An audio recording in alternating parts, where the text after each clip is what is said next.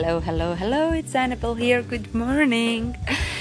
What is it that you can choose today that will create you an awesome life for tomorrow? What is it that you can choose today to feel that would attract you a better future for tomorrow? Let me tell you a little secret. The easiest thing for you to start attracting the things that you want in your life is to start concentrating on everything that you have already in your life. That is awesome. So, I know you might tell me that, hey, excuse me, but I just don't have anything awesome in my life right now. Everything is crappy. But if you would really start to look around, there are so many things that are awesome and that you can be thankful for. So let's go over a few ideas where you can find your awesome, easy access to awareness of everything that is good in your life right now. How about your body? Can you walk? How about your ears? Can you listen? How about your fingers? Can you type? How about the internet? You have access to that, right? How about knowledge? It's all around you, isn't it? How about food? You have it.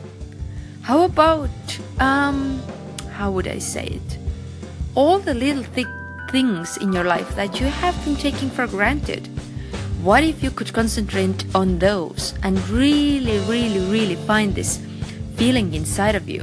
How awesome it is that you have all those opportunities to experience life here on earth, in this body, in this time, in the time of the biggest change ever.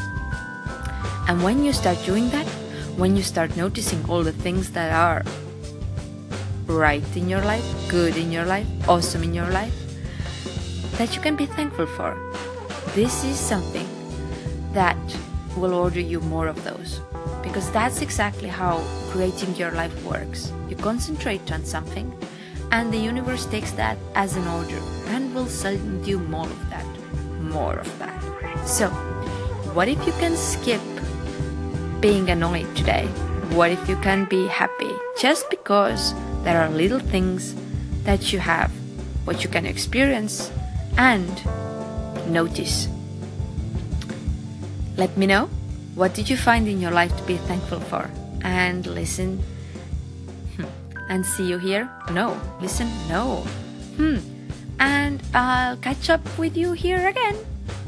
It was Annabelle. Nice to see you here. Until the next time.